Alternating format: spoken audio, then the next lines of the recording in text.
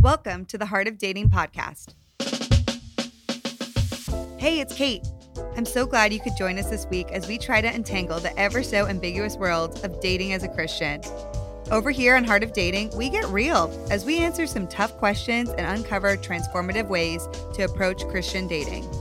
Oh, and you better believe we have some laughs along the way, because last time I checked, the struggle is #real. You know what I'm saying? Now, let's get to the heart of the matter. Hey guys, welcome back to the Heart of Dating podcast today. I'm your host, Cait Warman, and as always, I'm so thankful that you're tuning into the podcast today.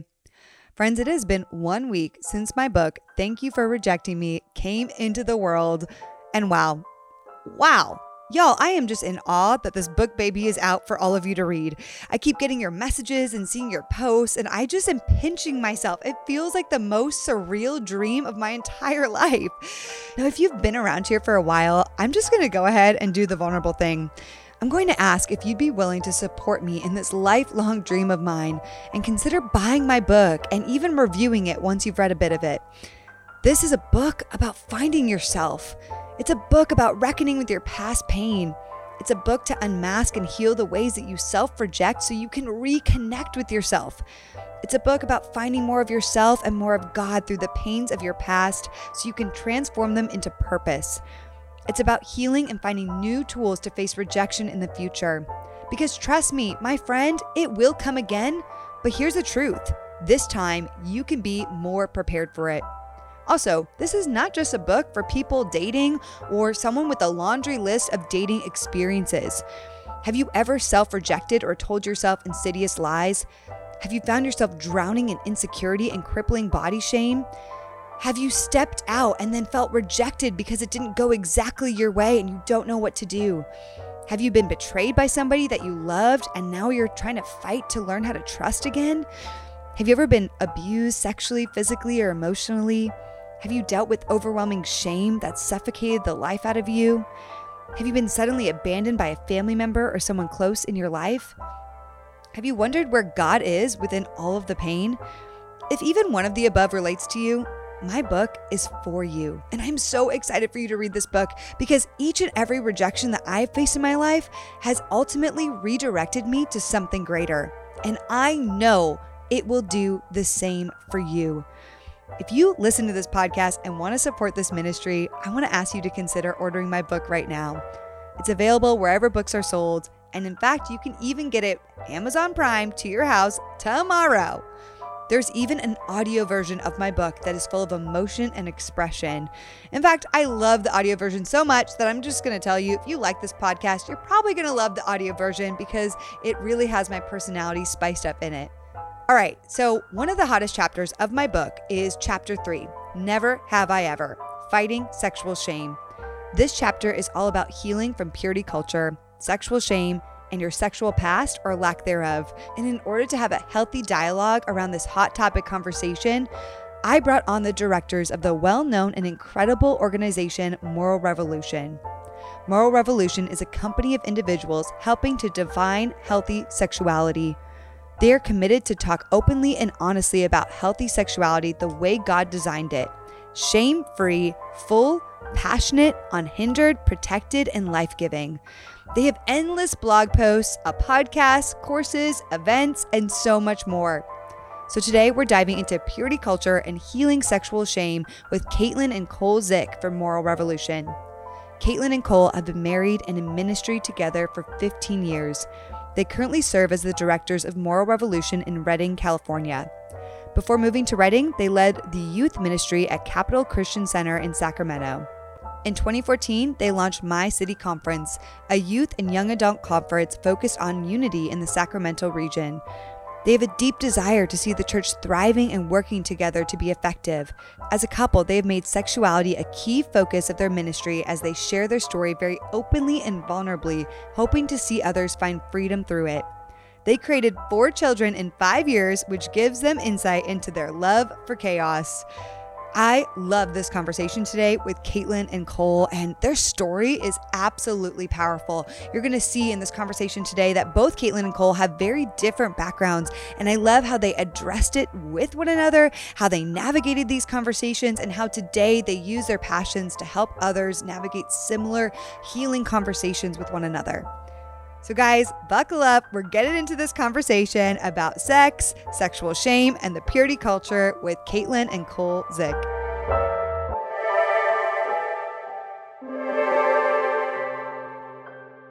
Okay, y'all. Caitlin and Cole Zick, what's up, friends? We're so excited to be with you. Yeah, we are. We've watched you from social media for a long time, and it's awesome to sit down and have a conversation. Especially with people that lead similar types of things that we do. We're all we need to stick together. I so feel you, and I love it. I'm so excited. My assistant is pumped right now because she has been like a tried and true moral revolution person for so long, and she's like, "Oh my gosh, you're having Caitlin and Cole." So this is so exciting. Shout out to Gabriella. Now, speaking of that, you guys run an incredible organization, Moral Revolution. I want to hear more about that and why you guys decided to embark on this journey of leading and starting Moral Revolution. It was started actually not by us, by Chris Valentin. He wrote a book that was originally called Sexual Revolution, that then morphed into Moral Revolution. And that was about 12 years ago, I think. So the organization has gone through, we're the third directors. It went from... Technically fourth. I think Chris was the first, and then he appointed one, and then then us. So Havla Cunnington directed it for a few years before us, and when she was she's a mom of four and also running her own ministry. So she went that way and called us, and we were super excited because we love talking about sex and sharing our story. So it was a perfect fit. We were in transition anyway. So we got to Reading at Bethel with Moral Revolution 3 years ago. So we love it. Oh my gosh. I just love all the content for people who haven't gotten involved or read the things and been paying attention to what you guys are doing. Can you give us a baseline, top line, bird's eye view of the content that you go over and work through with people through Moral Revolution? Yeah. I mean, our real, I think our overall focus, Cait says it best when she, we want to tell the world a better story about sex. And so, we have a lot of resources at Bethel. And so our heart is kind of been to go after every specific different area, right? Because the conversation you need when you're dating or single is not the same conversation you need when you have a 7-year-old that's curious and you're a parent now. And so essentially what we do is we create really specific resources through blogs, podcasts, online courses, things like that focus and target specifically to a season of life or the demographic of who needs what. And we create teaching and conversation around those specific areas, all pointing towards, hey, this is God's design for sex. And this is how God desires for us to operate and experience, honestly, amazing sex in this way, as long as we're understanding God's intent. Yeah, I love that. I think when we cover the facet of sex or physical boundaries or anything, everyone's like, oh my gosh, they're like, right. It's everyone's eyes opens up wide. They're like, oh, gotta listen to that. Gotta read that. Gotta pay attention. So I love that you guys just cover all the ins and outs on a topic that sometimes can feel like a little taboo in the Christian church, we're like, sex? What? We're talking about that, Totally. And so that brings me to what we're talking about today too. And, in my book that's coming out, thank you for rejecting me, I wrote a chapter called Never Have I Ever. And I shared a bit about just my introduction to back in the day. Okay, I'm 31. So back in the day in the purity culture and just some of the things the unhealthy things I experienced in that time. And it led me to feel really confused. It led me to feel uncomfortable with my sexuality. And when I did make mistakes, it made me want to hide what was actually going on and not feel like I had a safe place. And I talk about this moment in the book. I was really young. I was 16 in high school, and I got a boyfriend. And I remember people found out and they were like, wait, you didn't tell the Bible leaders that you were dating someone. You need to tell them. You need to get permission. So I was like, oh no, I didn't know that. Okay. I thought I just had to get permission from my parents. Okay, great. So we went to talk to them, and it was a very immediate, hey, here's your list of rules that you have to do. And here, this list of don't sit next to each other unless there's 2 pillows between you at all time. You can't use Wait any. a second. That was like in there? Yes, no joke. Like Why 2 pillows? 2 pillows. I One's don't not know. enough. One is not enough. Not Well, why enough not 3? space. I mean, 3 creates even more space. I know. Why not? We just have the whole. Can't even be on the same couch. Like, let's just Why say be that. in the same house? Right. I mean, Exactly. Yeah, why are they pillows? Why aren't these Bibles? I know. Oh my gosh, Kait. Oh my gosh, I love you. Yeah, and it's just anyway, like. sorry, continue. No, I love it. The humor. It's just like, it's so funny because I think about it. I'm like, wait, what? And like, make sure your faces are at least 12 inches apart at all times. Like, I'm not kidding. These were the things on there. Okay. And it's like, Hold on. They wanted you to measure your distance? keep a measuring tape, everyone, like in your pocket. I hope these people are listening to this podcast. No, I know. I'm like kind of nervous Repenting. about it, right? Like thinking like, wait, are y'all gonna listen? I Or am read gonna my lose it. book? Like, does this still exist? Are you still enacting this today? And it's like, never agree to be alone. Okay.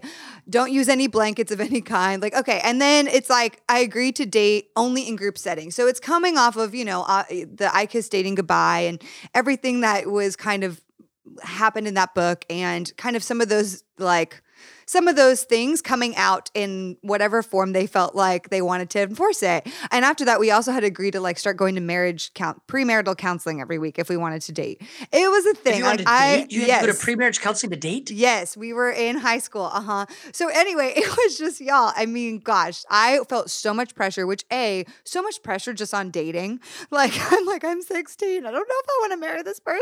Like, I just wanted to go to the movies. like, seriously. What ended up happening is that we ended up messing up sexually at some point. And because we had all these rules, and because we felt like there was such a strict enforcement of everything, we felt terrified to tell anyone. And so we ended up hiding that, and I tried to like help the situation by controlling it privately. Like, we've sinned, we need to read these books and we need to do this better. But we like didn't have a safe place to share it with anybody else. And ultimately we felt just so much shame. And so anyway, I find that there are just a lot of things that have happened because of the purity culture. This is just part of my story, but I don't know what your guys' thoughts on this, but when we talk about it, it's like we put that sin on a pedestal greater than anything else. Like, we don't see gossiping as a strong sin. We see any sexual mess up way more. Do you know what I mean? And so there is a hard place, I find, for people in the church to feel like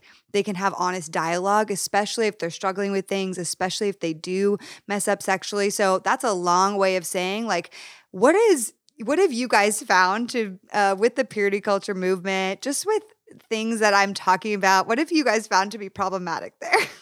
Yeah, I grew up in a Christian home. Kait found the Lord partway through high school. Purity culture is not how she would define her early years. Well, I have my own story of once Yes. I embarked on the church, but you go first. Yeah, I mean, I grew up in a very Christian environment my entire childhood. I think some people on the outside would look at the way we were raised and probably assume a lot of that same stuff that you just highlighted. I looked back and, I never personally felt oppressed in that area. I think the biggest difference for me and most Christian raised kids that I talked to is my parents, the only thing they focused on was having a relationship with the Lord.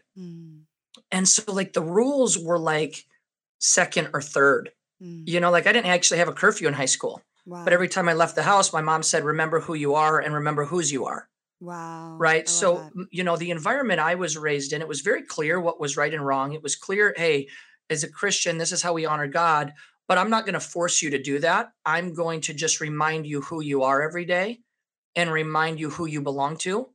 And, I don't know how my mom lived on such faith. She had 5 kids and she just trusted that that was going to be enough to help us make good and healthy decisions. And, but yeah, I saw a lot of other people in my church that their situation was very similar to yours, just very rigid.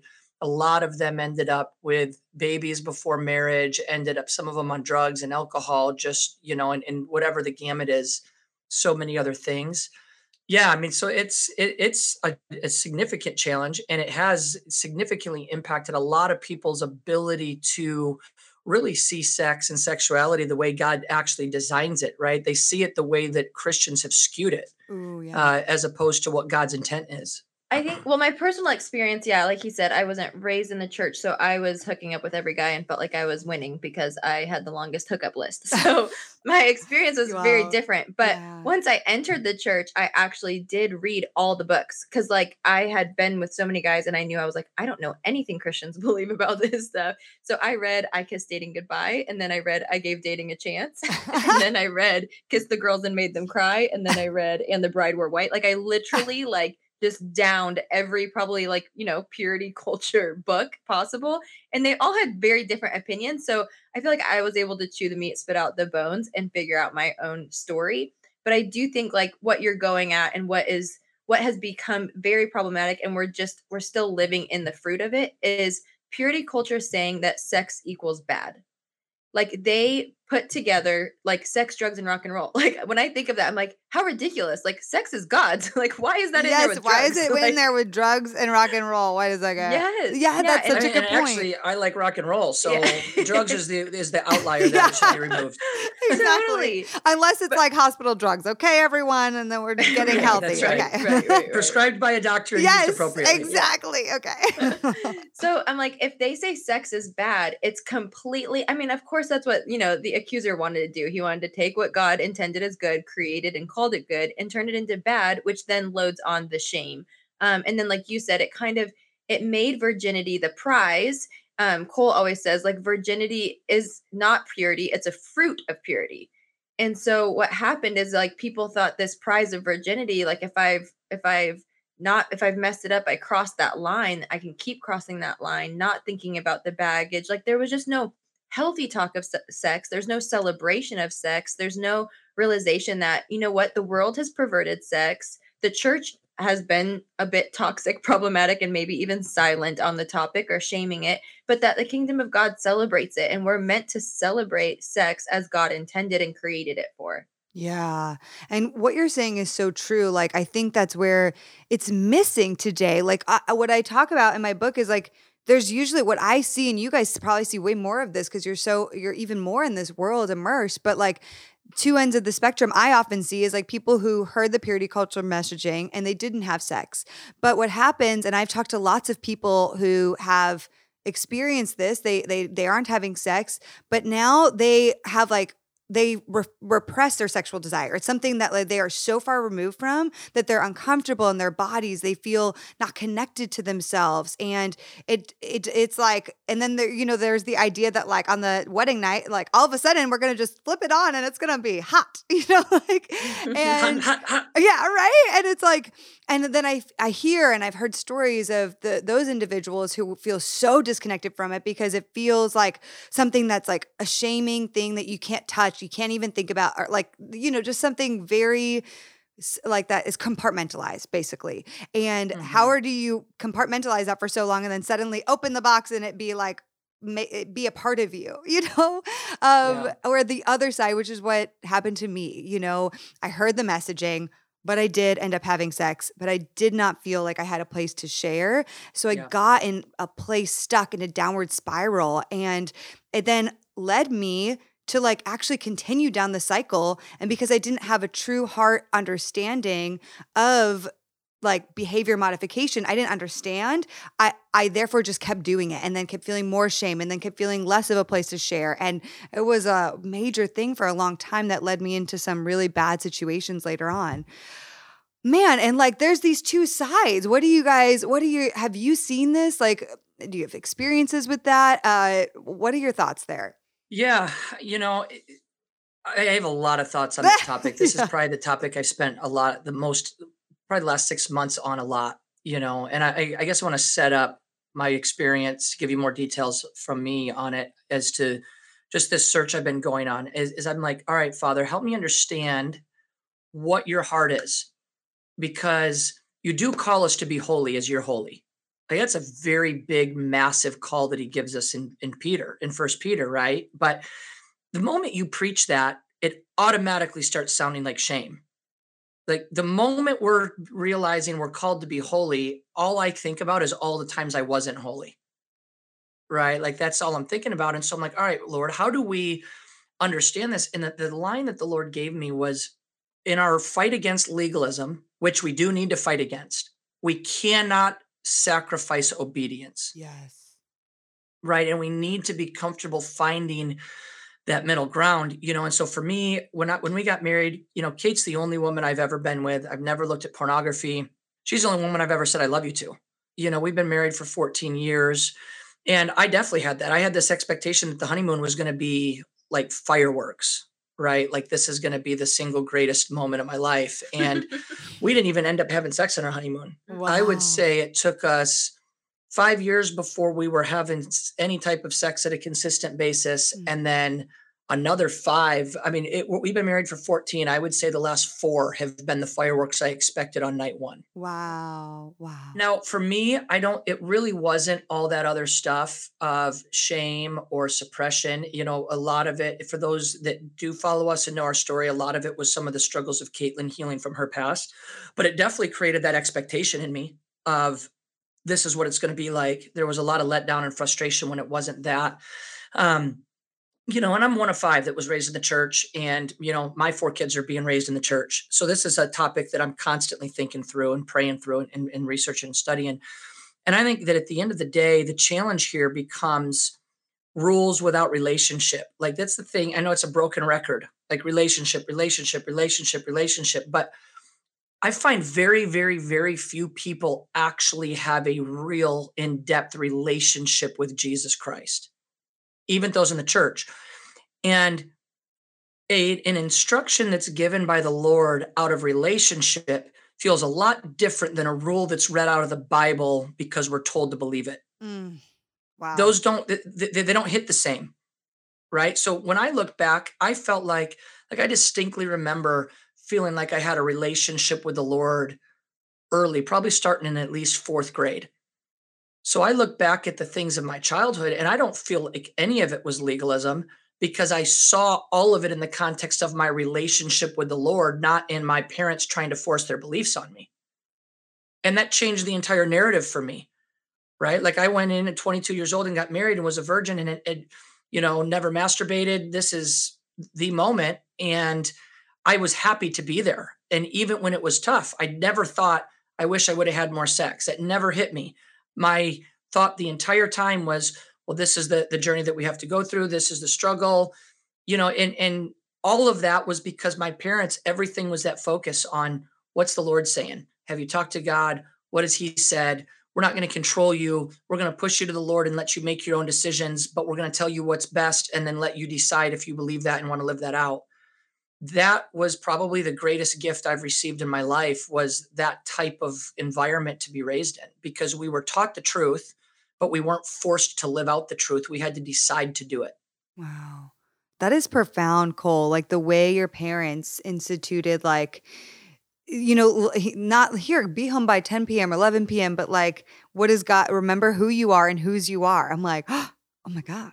Like, how different would that have been if that's how, and not to throw my parents under the bus. I love my parents. I know they did the best they could, but there is a lot, like, even whether it's parental upbringing and then bringing that into the teachings in the church, like, there is that lack of, like, it really comes down to what your relationship is with God. Because when you're doing it out of a place of relationship, out of reverence, and like, I want to honor this person, like you're the person that you so covet and love, then it comes from a different place than like, I have to follow this rule. There's that Totally. Understanding there. Oof. Yeah. It's big. And I remember there was a 6-month period in high school, probably my junior year, where I started to go to parties. I hadn't gotten drunk. I hadn't done anything with any girls, but I was definitely on the line. I was going to parties where there was drinking and, stuff going on at them. And, and I had definitely crossed some just personal lines, not sexual lines, but personal lines in that period. And I remember just having this moment where God got my attention again. And my immediate reaction was talk to my parents, apologize to them, talk to my pastor at my church.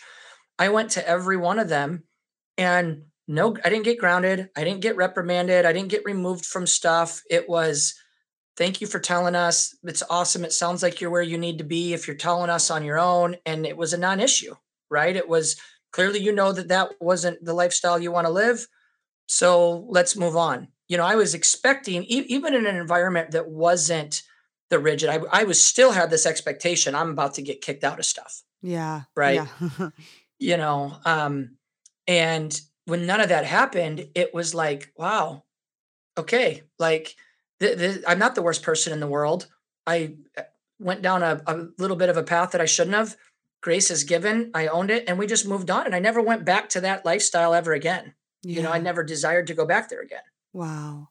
And that's where I had this written down, but I think that's what's so important too in this journey is also having a safe place to share our Mhm. Yeah. temptations, our mistakes. Like, there's a point of like, I did actually share with a few people in my journey. And that's what made me not want to share with anybody else, because it was their response in those moments that made me feel so condemned that I was like, Yeah. I just have to get this together. Like I have to get it Yeah. together because like, I don't want to like I'm misbehaving, and it was very much out of fear that then I'm like, I got to get this together, but I didn't. And then after that, I didn't feel like I had safe places to share that.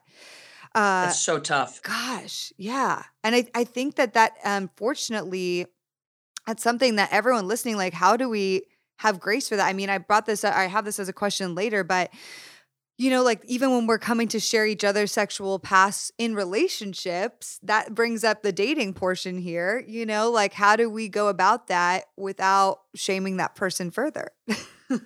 That's a great question. That was a big part of our story. Yeah. Yeah. Well, I think this is kind of going back, but we'll keep moving forward as well, is just what shame does. Because I'm like, Yes, I want to the talk way about the that. way you just broke down, like people might have been in the same culture and had sex or didn't have sex. And really what we're looking at is they're both walking away with shame. It's just a Mhm. different kind of shame. So it's the shame of, man, I just thought sex was bad, bad, bad. I thought it was dirty, nasty. I was told not to ask questions about it. And now I flip a switch and I have so much shame because I don't even know what to do with myself. Like I don't even Yes. know I don't even know. Like it's just there's so much shame there. And then, oh, I did have sex and I feel ashamed and I have no safe place to share. And then I just feel more and more shame. So I'm like, shame makes you believe like you're stuck. Like you made a mistake, or it makes you feel like you are a mistake, not you made a mistake. Right. Right. Yes. So it's like you are stuck in this spiral. And of course, that's like the enemy wants us there. He wants us isolated. Like, oh, you're the only one who got to your honeymoon and didn't have sex. Like, you guys are so messed up because you didn't figure this out. Or you had so much sex and you can't have good sex. And, like, there's just like, he wants you to feel isolated, alone, trapped, full of shame rather than free. And that's where we have to have safe places to talk about it. And hearing your experience, especially of like, oh, you finally got the courage to be like, wow, I need to talk to somebody about this. And you were just met with more like condemnation and like kind of fear mongering. Yeah. But I'm like, that's what happens when the church is silent, Mm. right? Because Yes. those leaders probably were doing what they had done to them. You know what I Yeah. mean? Like, there's not Mhm. even like to put shame on them. Like, even listening to those list of Right. rules you shared earlier, I'm like, Yes. they probably were given those same list of rules. And they Like, probably thought that was like the best thing that they knew how to do. Like that's what they yes. learned, or that's what they thought was right. Yeah. Yeah. Well, and when leaders are scared, they control. Yep. Mm. So, as leaders, the times that I am the least controlling, it tells you how little fear I'm leading from. Because I have tons of grace. I have tons of trust in the people that I'm leading. And, I think back to times when I was a youth pastor. I hate to say there were times in our early years that we were controlling, Mhm. right? Like we were so scared that someone was going to do something wrong and make the youth group look bad or make the church look bad or, XYZ. When I look back at some of those early years, I'm like, dear Father, I was doing what I was taught. Mhm. And when I think of why, I was scared. And because I was scared, I was controlling. And that was creating shame. Whenever you're leading out of a fruit of the demonic realm instead of the fruit of the spirit, Yes. the results are going to end with shame. Yeah. Totally. Wow. Oh my gosh. That's like reminding me of all the moments I've been controlling and how it's just bringing up a lot for me, y'all, too, of like, that is probably my ultimate issue in dating, even because I'm fearful, because most of my trauma comes from dating, you know? So, like, in Yeah. dating, I'm like, I feel like I need to control this. And it's coming from exactly what you're talking about, a place of fear of like, no, it needs to happen just like this, because if it doesn't, I don't know what that means, you know? Like, Totally. Yeah. Yeah. Yeah. So then moving forward with the question you asked about sharing our Yes. pasts, I think it's crucial to we talk about this one a lot, and I know it's a common question you probably get as well, as like, Yeah. when do you share your past in the Right. dating journey? Right? Yes. Like date one, are you a virgin? Yeah. Like, no, Yeah. no, no, Oh no. my That's not God. how we go. I Oh, actually just chatted with somebody today who was saying, like, I guess that's how her dad dated. And it was like, and if not, you are off the date. I'm like, oh oh my my God. gosh. Stop So it. Oh my funny, gosh. funny story actually there though. Cole kind of has a little bit of a story there. He had this rule in high school, him and his buddy, that they had a below the belt rule that they wouldn't date a girl who'd done anything below the belt. Oh my gosh. And then I was like, then you got me, sucker. Yeah. He's blushing. I wish this was video Oh right my now. gosh, me too. He's like, I am not blushing.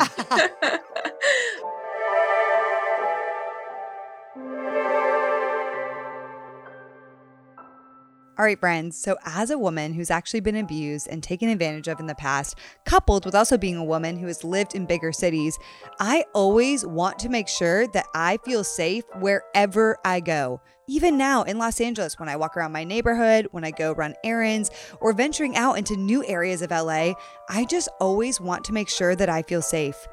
So, I discovered this incredible brand made by women that is absolutely amazing. It's called Birdie. Birdie is a personal safety alarm that is easy to carry and simple to use. Seriously, I tried it and I love using it. It's so easy to use, you guys. When activated, the alarm will emit a loud siren and flashing light to help deter an attack. Birdie is no danger to you, so you can feel confident using it. And as a bonus, it comes in fun colors, so you'll actually want to carry it. I actually got a few to give to some of my friends because they make phenomenal gifts. With Birdie, you can keep doing what you love with added peace of mind. Before you leave the house, you do the checklist for your phone, your keys, and your wallet. And now it's time to add one more thing before you walk out the door. Birdie is the newest essential addition to your routine. Sometimes it's hard not to worry about the what ifs of life. What if I don't make it in time? What if I mess up? What if I feel like I'm in danger? If you don't want to worry when it comes to your safety, especially as a woman, you need Birdie. So how do you get it? You can visit She's Birdie, spelled SHESBIRDIE.com/heart. And by doing that, you'll get 15% off. That's shesbirdie.com/heart to get 15% off your order. I could not recommend it more, you guys. Please go check it out if you want to feel safe in your routine. I just love my Birdie, and I'm going to be giving them away to so many of my friends from here on out.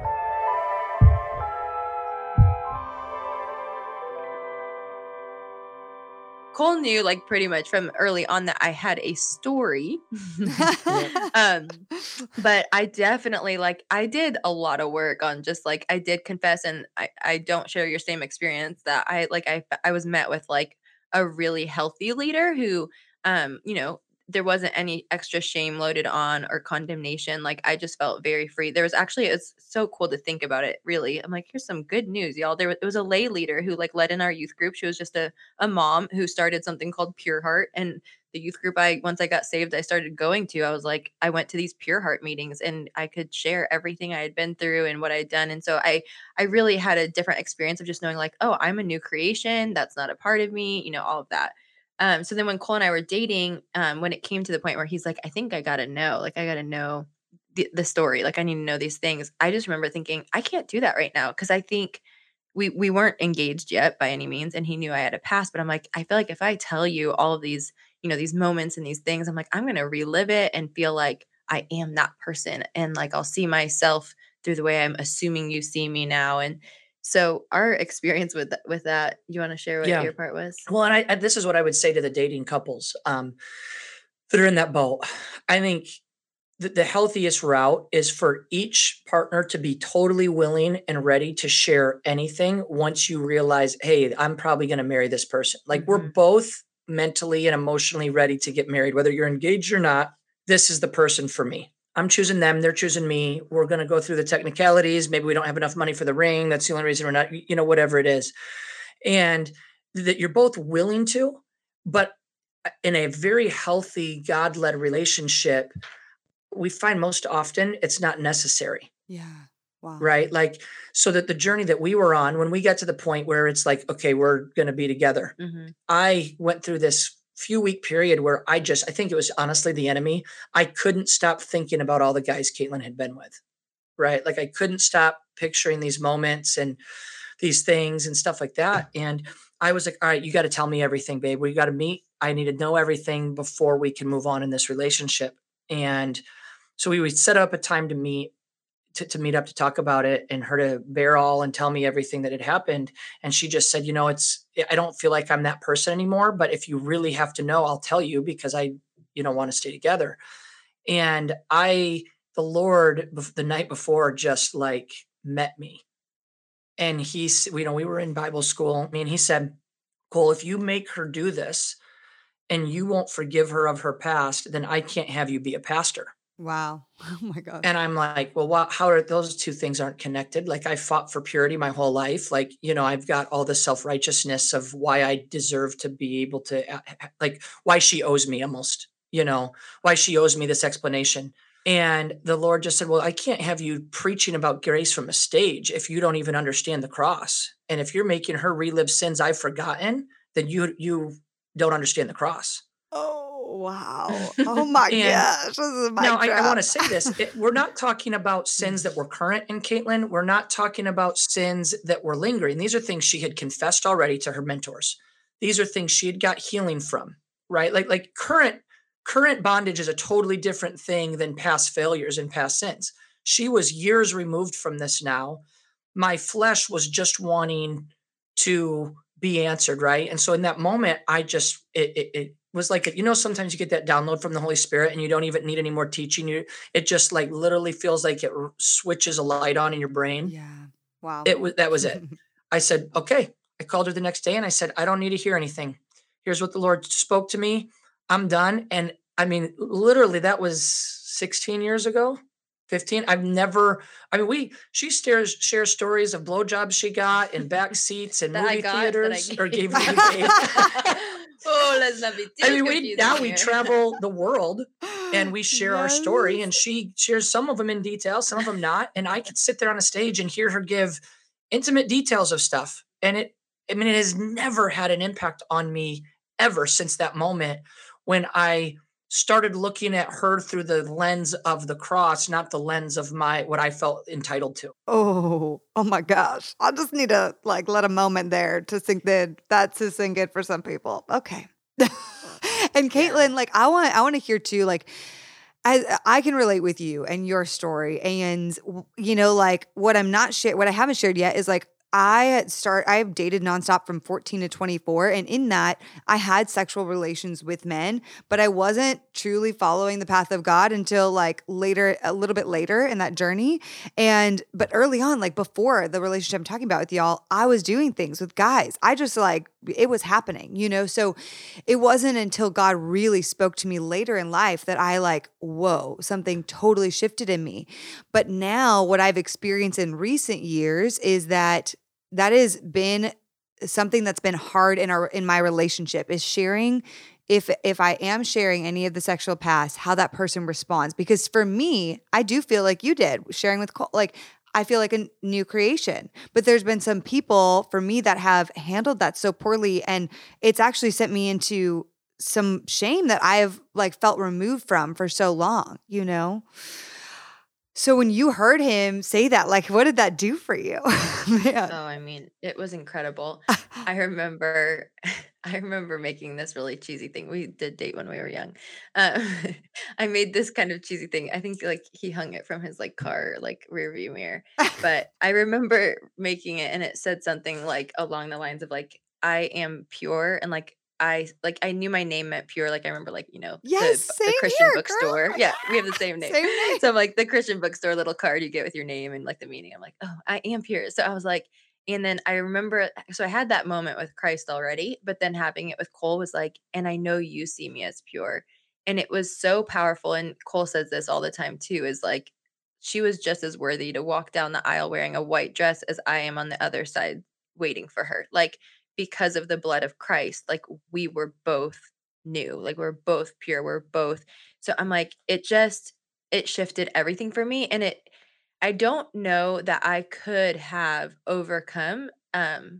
Obviously everybody just has their own stories and experiences, but for me, it was really critical in me being able to walk out like freedom and health and knowing and believing and understanding how Jesus saw me. Cause I'm like, it says in Yes. Ephesians, like husbands are to lay their lives down the way that Christ did for the church. And I'm like, I just feel like I honestly was able to see myself even more as Jesus does through my husband.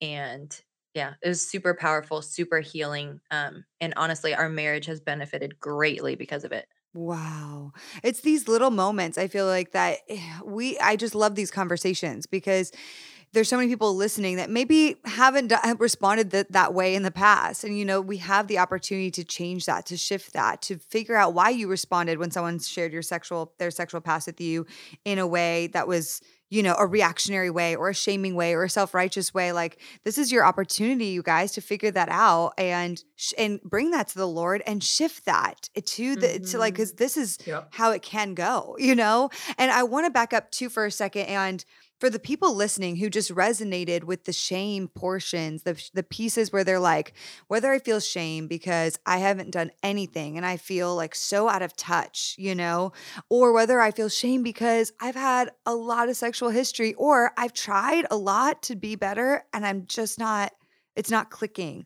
Like, what do you guys suggest to start moving on the path to debunking the shame? Like Carl Jung says, shame is a soul eating emotion. And I really believe it just eats away at our core of who we are and separates us so much from God and his love and the truth of who we are and how he sees us, how he created us.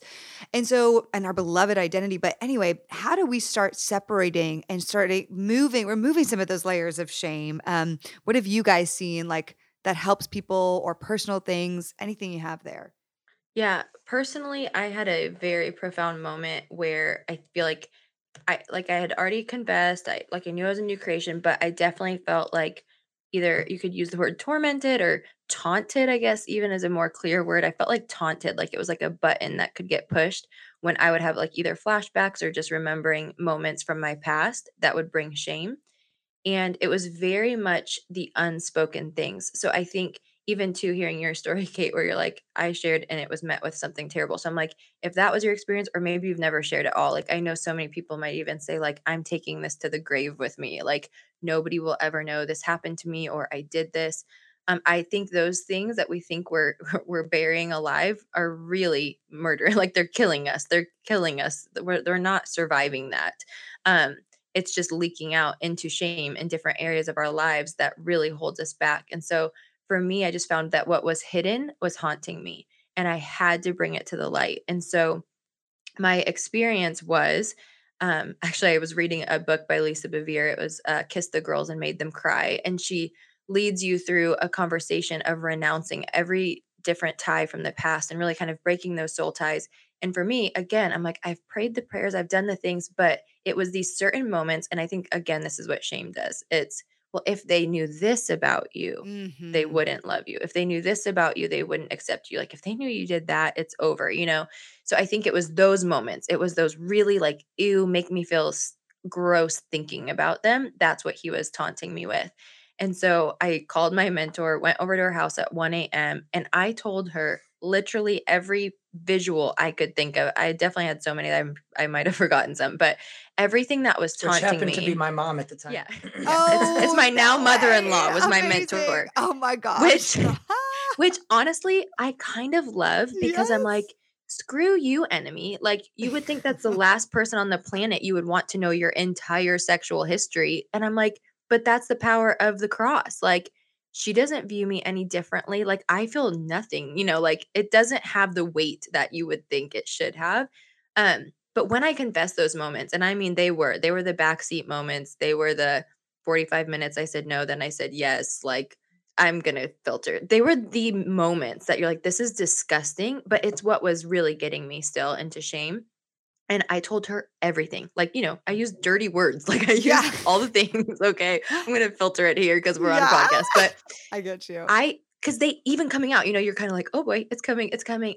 And it lost its power the second I said it. Like I never had to say it again, never had to think about it. Like now I could say it because I'm like, da, da, da, da, but we'll spare all of the ears listening. But it lost all the power. So I just think it's so important. And I mean, the Bible says it so clearly, James 5:16, where it says, confess to one another and pray for each other so that you may be healed. And I know there's no formulas, but I like to pretend that's a pretty good one because Yeah. it's like if we do find that person, and the second part of that verse is a righteous person, the prayers of a righteous person are powerful and effective. And so that righteous person, finding that person, that doesn't mean self-righteous, like the person who's going to bring condemnation and fear. It's a person who's in right living with God. When you find that person that you can confess to and they can pray for you, like you will be healed. And it's healed in your soul, healed in your spirit, healed in your mind, healed in your body.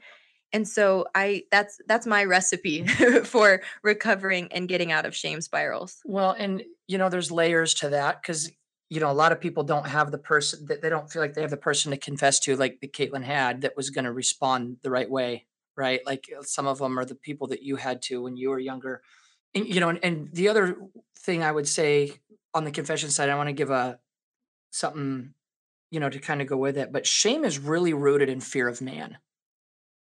Very rarely do I talk with somebody that's struggling with shame and they're terrified of what God's going to think. It's always they're scared of what the leader's going to think, the people are going to think, the person's going to think. It's so deeply rooted in fear of man.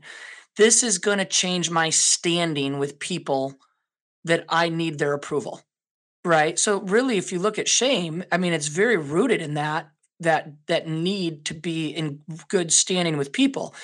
And I would say that was the second gift my parents gave me is my mom conditioned us to not give a flying flip what anybody thought, even the pastor at the church. Yes. Like Wow. we don't do anything for anybody else. Wow. If you tried to use the excuse everybody at school's going to do this Friday night, that was guaranteed you weren't going to do that.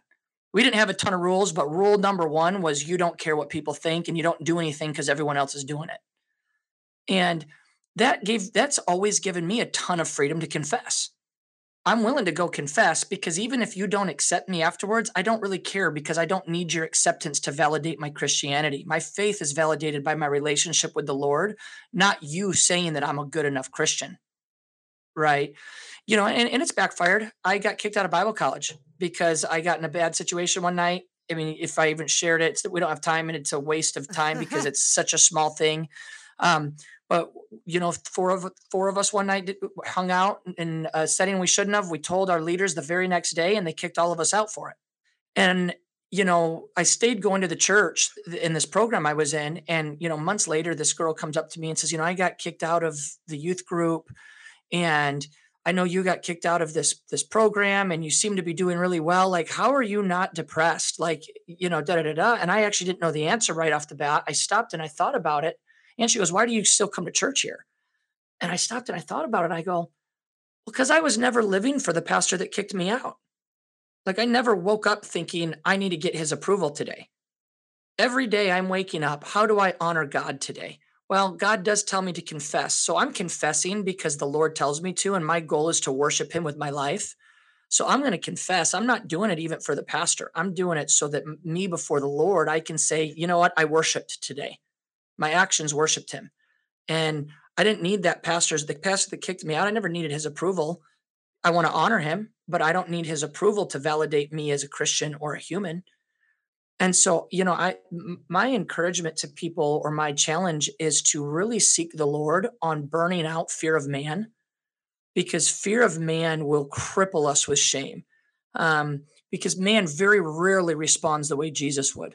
Even the best of the best pastors don't a lot of times, right? Like Jesus, the only perfect responder to failure left 2,000 years ago. And so now the rest of us are trying to figure out how to respond the right way. I think of countless times I responded poorly, and I've been responded to poorly. So, I think that shame piece really begins to get addressed when we can get a really healthy perspective on the role that God plays in our life and the role that other humans play in our life, all of a sudden we're not living scared of disappointing everybody because I'm here to worship God today.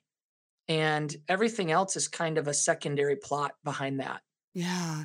And what you're saying for me is bringing up that not only do sometimes we feel shamed by others, but sometimes our shame is self-induced based on Hmm. our fear of what other people are going to think. Exactly what you're saying. Absolutely. And and also like that comes from so much conditioning in our society. And like I'm thinking as you're talking, like social media, like all we do is compare, and like seeing all these things and fearing like, oh, what if I don't come across as this, or what are people going to think of this, and the blah blah blah blah blah. And now, oh gosh, it goes into so many facets and layers.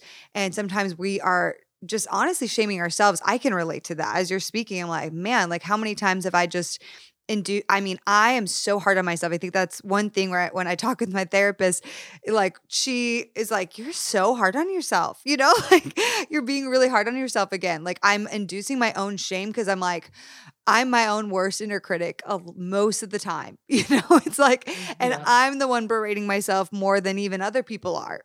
And I'm the Yeah. one creating my own rules for myself that then I'm like shaming myself for not keeping, It's like, what does it look like to have also grace for yourself? And when I'm in moments of triggers or when I'm in moments, I often find myself, okay, Kate, I've been trying to practice more instead of like shaming myself for reacting a certain way. Let's have grace for why you did react that way. Let's think about it. Like what happened? Yeah. What's happened in your past that made that okay? We can analyze that. We can have grace for that came up because of X thing that you've been through. Hmm. Okay. All right, let me have grace for myself in that moment. And then I can get to like, how do I want to show up differently next time? But if we go straight to, oh, you should have done this, you should have done that, the shoulding, it's like Mhm. we're shoulding on ourselves, letting other people should on us. And I love that phrasing. And it just brings us again deeper into like a shame of, I Yeah. should be this way. And man, okay, you guys, this is just, I mean, I feel like I'm getting some breakthrough even just talking to y'all, okay? But okay, I know, talk longer, but want to be respectful of time. And so to kind of round out our conversation, I ask everybody the same final question, and you can talk about it to do with our conversation today or just anything that comes to head. But I always ask this is a dating podcast. So in terms of dating advice, the couples, the singles listening, what would be just your final nugget of dating advice for them listening today? All right, I'll go first since she pointed at me and silently said you go first. My advice would be this. It is absolutely worth it to make honoring God the number one priority in your dating life. The conversation today is so critical, so important. We cannot live in legalism, religiosity, control, that type of stuff. Like that will never lead us to honoring or worshiping God in our life. At the same time, God has called us to obedience. And, in my life, I never regretted it. Was it fireworks on the honeymoon? No. I would say, the way we would describe our sex life and marriage now after 14 years, it took some time to get going.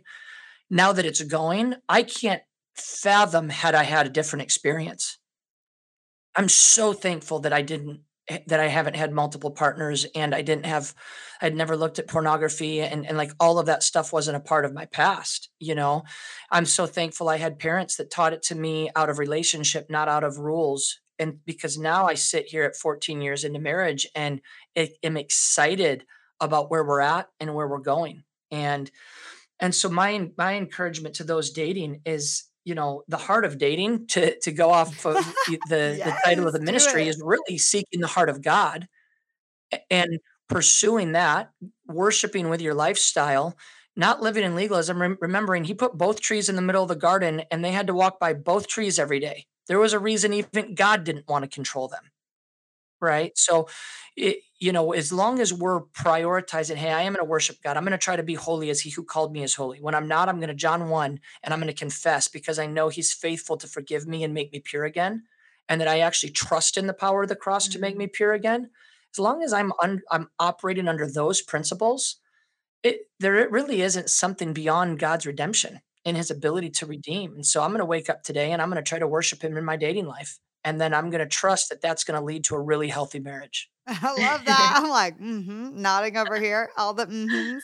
That's perfect. I was trying to picture what my choice of it's too hard to boil it down to I one, but know, I I know. just before we started this, I finished filming for Date Well, and the topic we were talking about that I think is key is knowing yourself. You have to start with a foundation of knowing and seeing yourself the way God does, and that just means doing the work of uprooting the lies, uprooting the pain from your past so that you can be a healthy, whole person because Cole always says 2 halves don't make a whole. It takes 2 whole people to make a whole marriage. And so making sure and doing the work, like the self-control that you practice now, you'll need in marriage, the understanding your core values, like you're going to constantly like keep working and knowing on who you are, who God said you are. And then that whole like even fear of rejection, like your whole book, I'm like that goes out the window when you're so confident in who God says you are. You're like, well, this is who I am. So clearly we are not meant to be aligned because so I just think knowing yourself and kicking out the lies and being super confident and having your core values intact and just your foundation of just knowing who you are in Christ. Yes. It's so important because we so often, as we get later in life, it's like, I need someone to fill that bucket for me, but it's like that two whole people make a whole amazing new thing. And it's not two halves coming together. It's not that weird, like soulmate, two halves broken apart that you then find together and it's one. No, it's two whole individual people. I love that. You guys are amazing. I am all about everything you're doing. And I just love your marriage. I'm listening, nodding, being like, okay, Lord, so let me just like have a marriage like this one day. Thank you. And amen. Like seriously, I'm like, praise God. Okay. No, but seriously, you guys are incredible. I love what you're doing at Moral Revolution. If people want to connect with you and anything you got going on right now, I would love to hear about it so that they can get involved. Yeah, moralrevolution.com or just Moral Revolution on Instagram. We are working on a new thing called Date Well, a path to wholeness in dating for all the single ladies. Yes. I Yeah, love that's our this. newest thing. But yeah, we've got content on sexuality from every angle. So even if you have We a got content on sexuality from every position. oh, but you can also Oh find our podcast, Let's Talk About It, Moral Revolution my God. podcast So on good. all the channels as well. So we would love to connect. Amazing. Well, thank you guys so much for sharing today. I love this and blessings to you. And I can't wait to just continue to support what you guys are doing at Moral Revolution. Oh, you too, Kate. Thanks for having us. Let's talk about sex, baby. Let's talk about you and me. And that is exactly what we did today. I know you guys just wanted to hear me sing. I know that. That's why you listen to this podcast. But I am so grateful for Caitlin and Cole and that raw, incredible dialogue just about the purity culture and sexual shame. And I love that Caitlin and Cole both lived on opposite sides of the spectrum and just the way they navigated those conversations together with love and compassion and grace. I am truly so grateful for them and their ministry and everything they're doing at Moral Revolution. Also, y'all, this is a hot topic, so we'd love to hear your thoughts about it. Please contact us on Instagram, connect with us over there at Heart of Dating if you haven't already, and share with us what came up for you as you listened to this episode today. We would love to hear your thoughts. All right, friends, that's it for today, and we will see you for this week's mini-series on Friday.